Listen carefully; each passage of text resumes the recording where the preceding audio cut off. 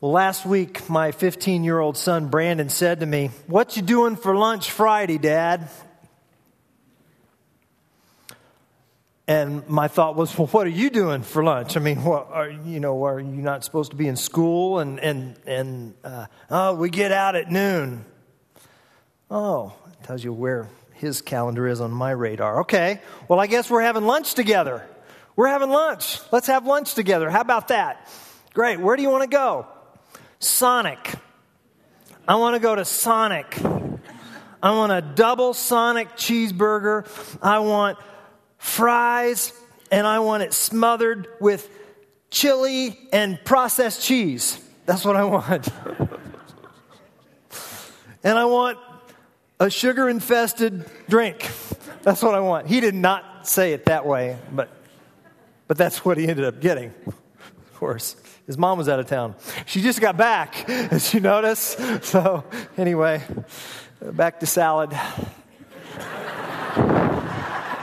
Yeah. For the record, I had chicken. They don't serve chicken. Well, I went to Little Porgy's first, and then we went where he wanted to go. That's how we do it. At $3.80 a gallon, you might as well, right? Where was I? We were at Sonic. This ties in, trust me. So we go to Sonic, and I'm sitting there, and we're in the bay. And, they've got a drive-through. You can get it and go, or you can pull into one of the bays. So we pulled into one of the bays because he didn't have to be out of school. And I'm sitting there thinking, it really was a pretty clever invention, this drive-through stuff. That's really neat. I wonder who invented that anyway, the drive-through, right? Who invented that? And then, I just kind of started playing on the computer. And do you know that the very first drive-through was this right here? You know where this is? This is Springfield, Illinois. Land of Lincoln. Very first drive-through. It's called a Made Right sandwich, and there's an issue with the name and everything, and that's another sermon illustration. But in 1927, that was there. And so, after the war, technology kind of took over, and then some folks in California decided to add a speaker system. So instead of just pulling up to the window and yelling your order, you go to the speaker system, and then you pull up a little later. And this is a hamburger joint called the In-N-Out, and that is Esther and Harry, and they started the In-N-Out burger chain, and the speaker system, and they even had a philosophy with their drive-through system. And the In-N-Out philosophy is this: fresh food customers can order on a speaker system and then drive through to a window to collect. That's it. Right? That's how it works.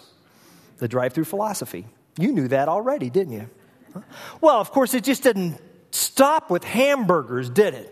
It's just taken over. And so now you get into your car, and there's a lot of different ways this drive-through system is worked out, right? You can go to the bank. There's a drive-through, right? You can do dry cleaning, get your laundry there, and you can do prescriptions. You can get your drugs drive-through. So you can get your meals, you can get your money, you can get your laundry, you can get your drugs. You can. I'm told, not here I don't think there's a place in Champaign-Urbana, but you can drive through. In Ohio, there was a place called Back's Drive-Through, and you could pull in, and it was almost like an In-N-Out. It was like a garage with two doors, and you go in, and then you could get all sorts of beverages, and they could load up your trunk and everything, and then pull on. Back's Drive-Through. It's in Harrison, Ohio. They don't have them here. But anyway, that's just a part of this system, right? Drive-through. And what a wonderful convenience that is. You just drive up, pull up, order, pay, and you're on your way. I'll see you next week if I want to. That's just kind of how it works. See? It's just wonderful. It's convenient. Why should I get out of my car? I've got leather seats. I've got that lumbar support. I can recline. The tilt steering wheel. My pedals can even get adjusted. I have a CD and I have air conditioning.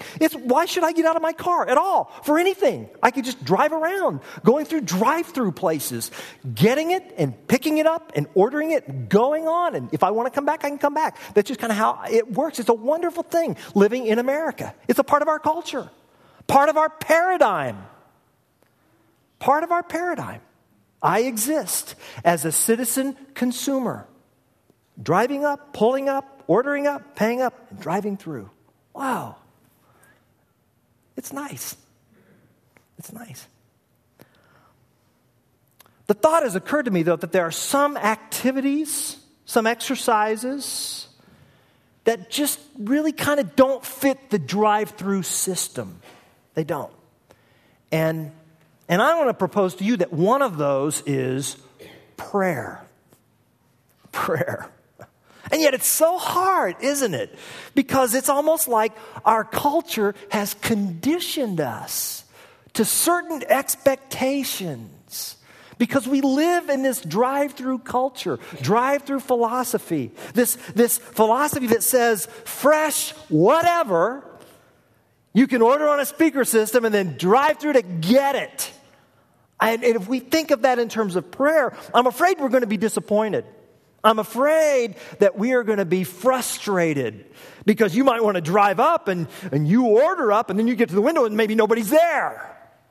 Or you drive up and, you're there at a hamburger joint and, we don't have any more hamburgers today. You don't have any more hamburgers today?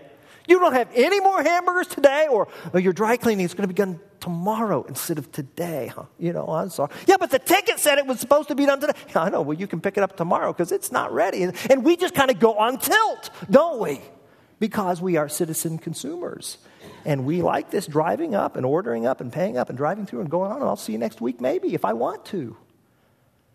And when we have that mentality, when we bring that worldview, that mindset, that attitude into prayer, I'm afraid we miss the meaning of prayer, the power of prayer, and most importantly, we miss the person to whom we pray. So what I want to say is this morning. It's the lesson. If you don't leave with this, I've not done my job. Here's the lesson. It's this. When it comes to prayer, how we see our world decides what we say to God. How we see our world decides what we say to God. You see your world as a citizen consumer in a drive-through culture, then that's going to determine the content of your prayers. And you're going to be frustrated, and I think you're going to be disappointed. And you might ask, well, how should we see? How does God want us to see our world? Now, that question is found in the book of Ephesians. If you have your Bibles, I want you to turn there. Paul's letter to the Ephesians. Ephesians, it's on page 827 of your church Bibles. The short course on Ephesians is this. The book of Ephesians is about being seated in Christ, walking in Christ, and then standing in Christ. That's the short course on Ephesians. We are seated in Christ. God has seated us in Christ. We who were dead in our sins and in our trespasses, in which we used to walk when we followed the ways of the world. But because of His great mercy and love for us, Ephesians chapter 2, verse 4, God made us alive with Christ, even when we were dead. Why? Because it's by grace you've been saved. By grace you've been saved through faith. And then that's why Ephesians 2:6 says, and God raised us up with Christ and seated us with Him. We are seated in Christ in the heavenly realms. We are heirs. God, that's how God sees His people. And it's a new people, a new society, a new race, a multi-ethnic, multinational that has been converged in His Son to be a holy people. We are seated in Christ. That's what Ephesians 1 through 3 is about. And then when you get to Ephesians chapter 4, Paul says, now, because of this reality, I want you to walk in Christ. You walk in Christ. I want you to live a life worthy of the calling you've received. Walk worthy of the calling. And that affects our relationships. And chapters 4 and 5 and part of chapter 6 are about those relationships with one another, with the world, in marriage, in family, parenting, at work, employers, employees. You walk in Christ. You're seated in Christ, you walk in Christ, and then you stand in Christ. Because you see, this new society, this new nation, this new people, we have an enemy. We have a common enemy. And that enemy wants to undo the plans of God and the people of God. And he has an organization. And he is your enemy. And so you need to stand in Christ. Take your stand. Ephesians chapter 6, verse 11. Ephesians 6:14. Stand firm. Stand your ground. After you've done everything, stand. And then Paul talks about what we've talked about here the past several weeks. The belt of truth and the breastplate of righteousness and gospel-fitted feet and the shield of faith, the helmet of salvation, the sword of the Spirit, which is the word of God. And then Paul says in verse 18, and pray in the Spirit on all occasions, with all kinds of prayers and requests. With this in mind, be alert and always keep on praying for all the saints.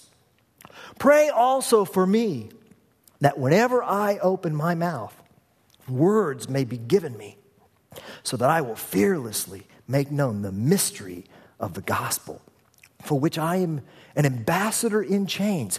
Pray that I may declare it fearlessly as I should. When it comes to prayer, how we see our world decides what we say to God. And if you see your world as a citizen consumer in a drive-through culture, then a lot of your prayers are going to be assist me, help me, give me, this, that, one, and then I'm going to drive through it. If I need to see you next week, that's fine, or whatever. Paul says, no.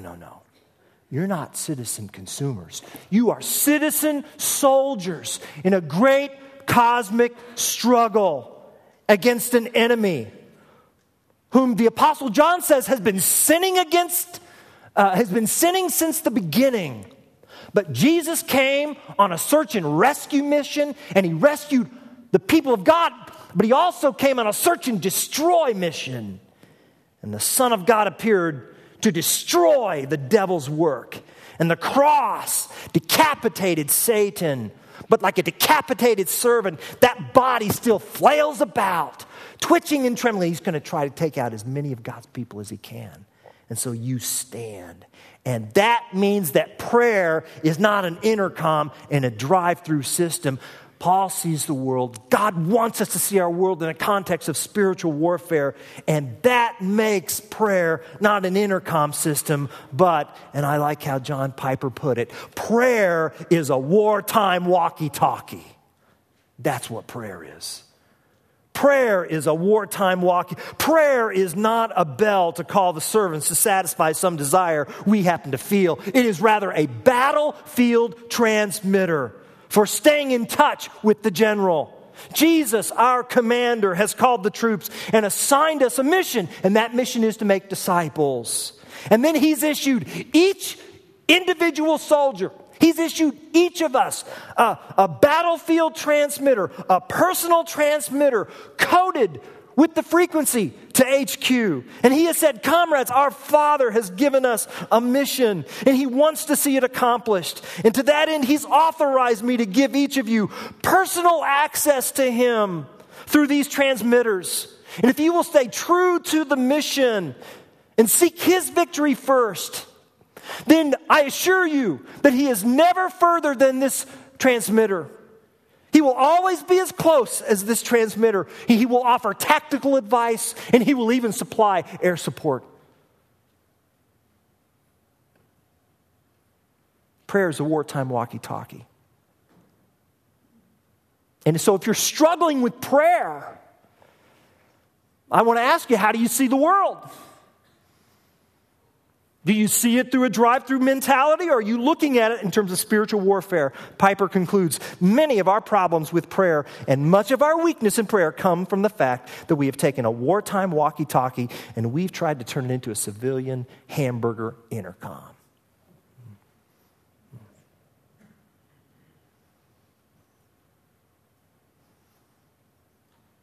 The way you see the world determines what you say to God. And what Paul is telling us here is that as soldiers in the army of the Lord, I mean, there's no such thing as like a once-a-month National Guard thing. You know, a weekend warrior, gone a weekend a month, and then put in a couple of weeks during the summer. No, that doesn't exist in the army of the Lord. You're there 24/7. You're there 24/7. And you put on the armor and you keep it on forever. You never, ever take it off. You live in it. You eat in it. You sleep in it. You have it all the time. And as that hymn said,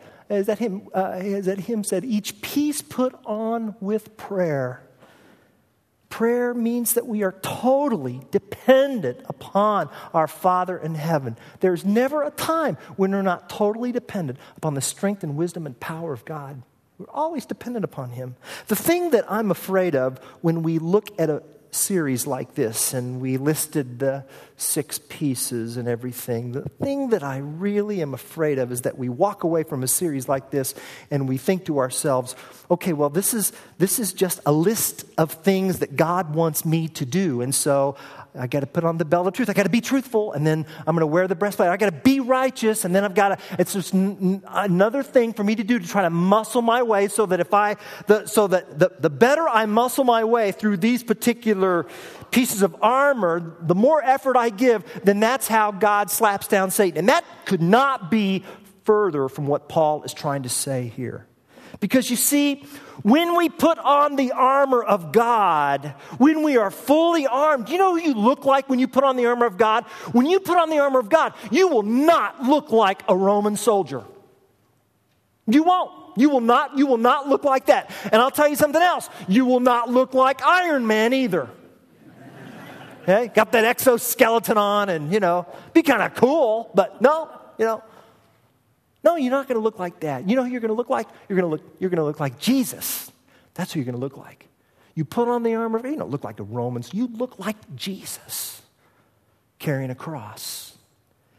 And that's how Satan is defeated. By Christ-centered, gospel-living, cross-bearing believers. That's how Satan is defeated. And see, Paul's already said this in Ephesians 5, 1 and 2. When he says, be imitators of God. What does it mean to put on the armor of God? It means to be imitators of God. Therefore, as dearly loved children, and live a life of love, just as Christ loved us and gave himself for us as a fragrant offering and a sacrifice of God.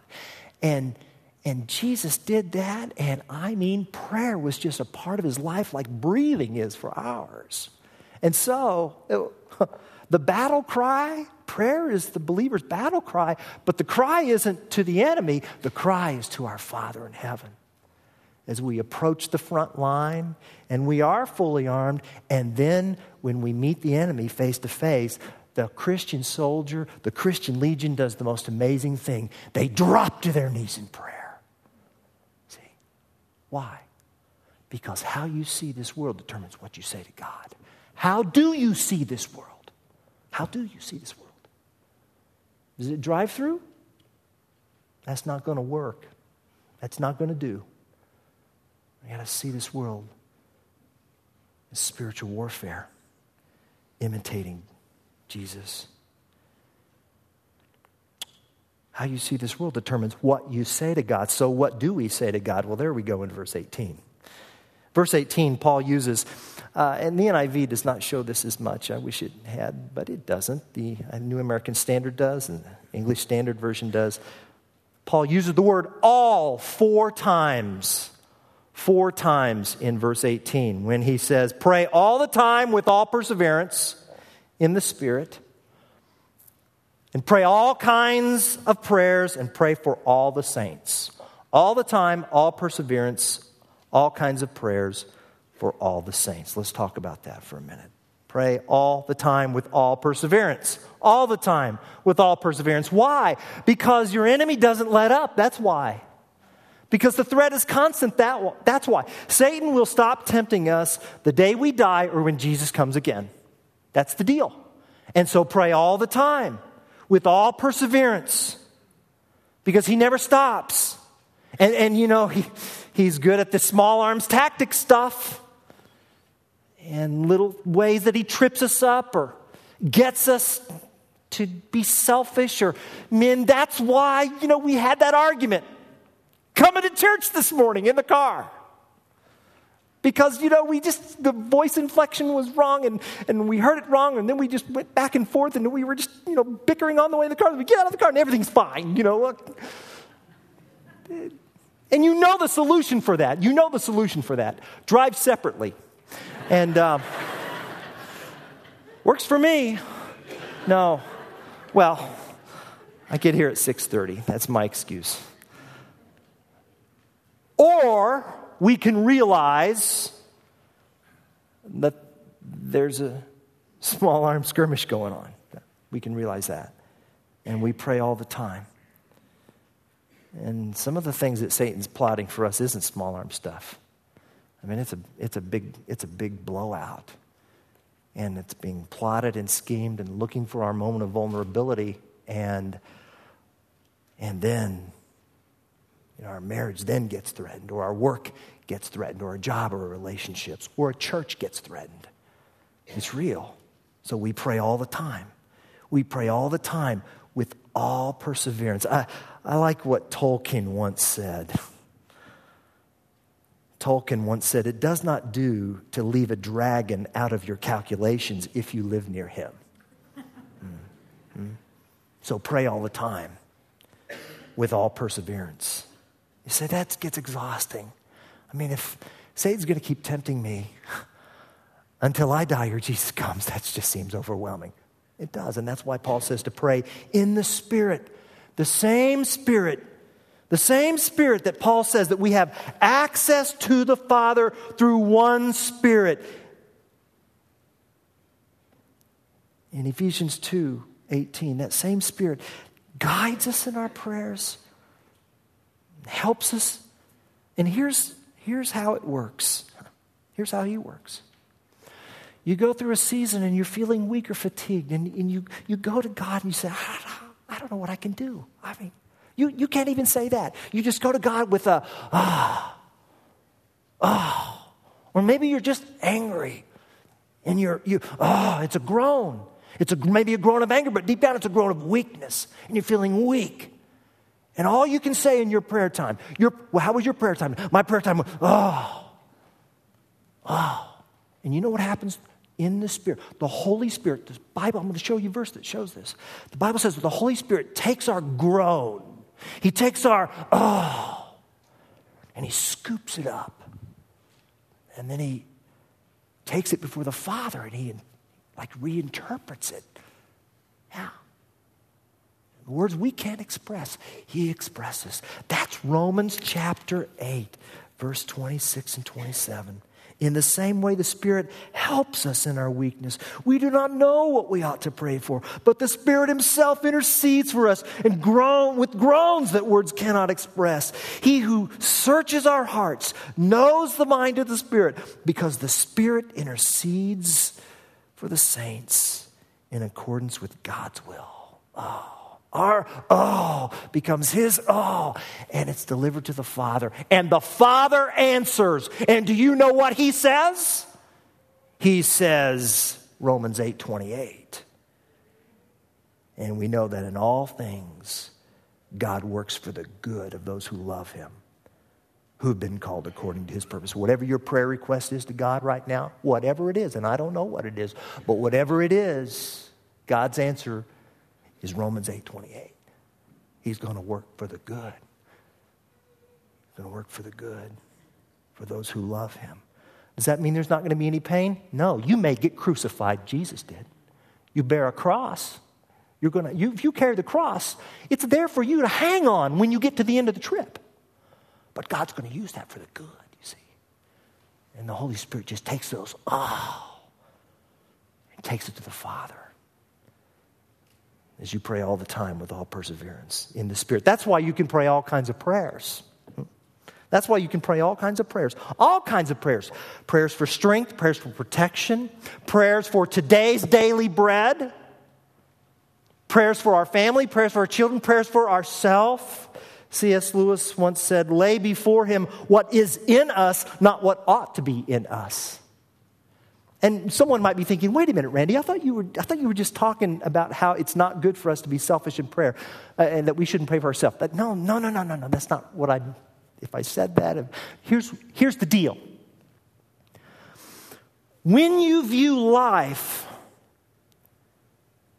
with a wartime mentality and you pray for yourself, whatever that prayer is, because you see life in terms of spiritual warfare, and you pray for yourself, it's going to be different.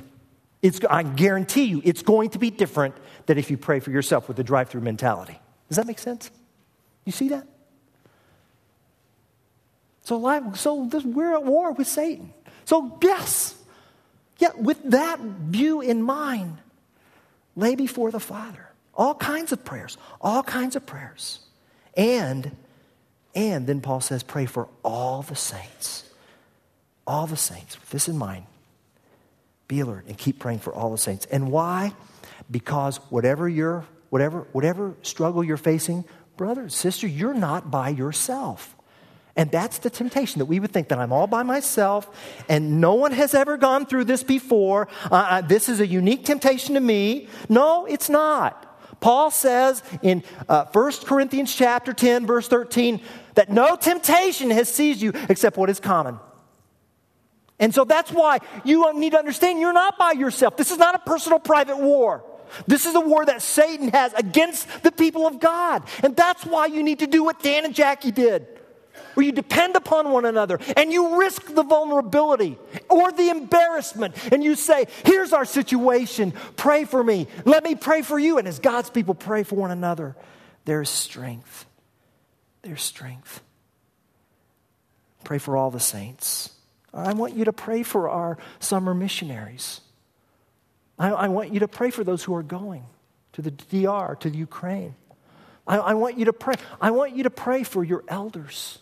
I want you to pray for your deacon team, your staff. And yes, please, pray for me as well. Please. Pray for your pastor. Say, why? Is there something wrong? No, we're going through a healthy season in our marriage now. In our family. And you know, if God wills, if God wills, I want to love my wife and raise my boys and grow old with you till I die or Jesus comes. That's if God were to say, Randy, what do you want? That's what I want. Love Sarah, love Ben, love Brandon, rear our families, be spiritually healthy in Christ, love you all, and just do that till I die or Jesus comes. That's my plan, God. What's your plan? Let me know if it's something else. So pray for me. Pray for me. And you know, Paul says, pray for me. Pray for me, he says in verse 19, that whenever I open my mouth, words may be given me that I may fearlessly make known the mystery of the gospel. Paul prays for courage and Paul prays for clarity. And both are needed for the gospel to go out. He prays for courage. Some preachers are really clear, but they're scared. They're scared. And others, they're passionate, but you can't understand what they're saying. They're passionate mumblers. Paul prays for courage, and Paul prays for clarity. Pray that I may declare it fearlessly as I should. And why? It goes back to this big idea, huh? Goes back, how we see our world. This determines what we say to God. Because Paul says, I am an ambassador in chains. That's why. Oh, that's a rich. Say, Paul, no, you're not an ambassador. You're a prisoner under house arrest attached to a Roman guard. No, Paul says, I'm an ambassador in chains. And I represent the kingdom of Christ. And I'm going to get the opportunity to share the gospel with Caesar's court. And if that means being a POW for a couple of years, so be it, as long as the gospel is not locked up. That's why Paul doesn't pray for his release. That's why Paul's not filled with self-pity in his situation. He says, it doesn't matter if I'm locked up. I just want the gospel to go out because I'm an ambassador in chains. And it's a great play on words there, because in the first century, ambassadors from other countries would actually wear chains. And they were, weighty types of expensive chains that showed the dignity of the country where they were sent. Paul's chains are made of iron. And when you think about it, it's really tacky for the host country to imprison ambassadors from the sending country. That's really tacky. And that's just not good. That's not good relations, right? Where's Paul? He's in prison. See, he's an ambassador in chains. And so he's going, I just want the gospel to go out. So pray for me. If the Apostle Paul needed prayer, don't we? Don't we? Dietrich Bonhoeffer once said, a Christian fellowship lives and exists by the intercession of its members for one another, or it collapses. I can no longer condemn or hate a brother for whom I pray, no matter how much trouble he causes me. You could substitute the word spouse with that. You could substitute the word parent. You could substitute whatever word. I can no longer condemn or hate a brother for whom I pray, no matter how much trouble. His face, previously intolerable to me, is transformed in prayer into the face of a brother for whom Christ died, the face of a forgiven sinner. This is a happy discovery for the Christian who begins to pray for others. Wow. So we pray. We pray not because we see life through a drive-through system, but because there's war going on. We pray because we have this wartime walkie-talkie and we're constantly tuned to the general for tactical directions, and we ask for air support. We pray all the time, on all occasions, with all perseverance. We pray all kinds of prayers in the Spirit, where He scoops up our prayers to the Father. And then we pray for all the saints. How you see your world determines what you say to God. Okay? Well, I'm done preaching. And I think we should pray. So here's what we're going to do. We're going to stand. We have elders and deacons and leaders, and I'd like you to take your place, staff, around the perimeter. And if you need prayer, and if you want prayer, you know this already. I'll just remind you this. If you just want prayer, folks who come up to us here to pray, things can be going great. Well, let us pray for you about that, okay? We want to pray those kinds of prayers. Whatever you need prayer about, we want to invite you. We want to invite you to come, and I'm going to stay up here. And you know what would be great, and I saw this the last time we did this, would be for some of you to just kind of stay right where you are. Maybe the person next to you needs some prayer over something. Wouldn't that be wonderful? You just stay and we just have all kinds of prayer for all situations going before our Heavenly Father, who hears every prayer at the same time. He's that smart.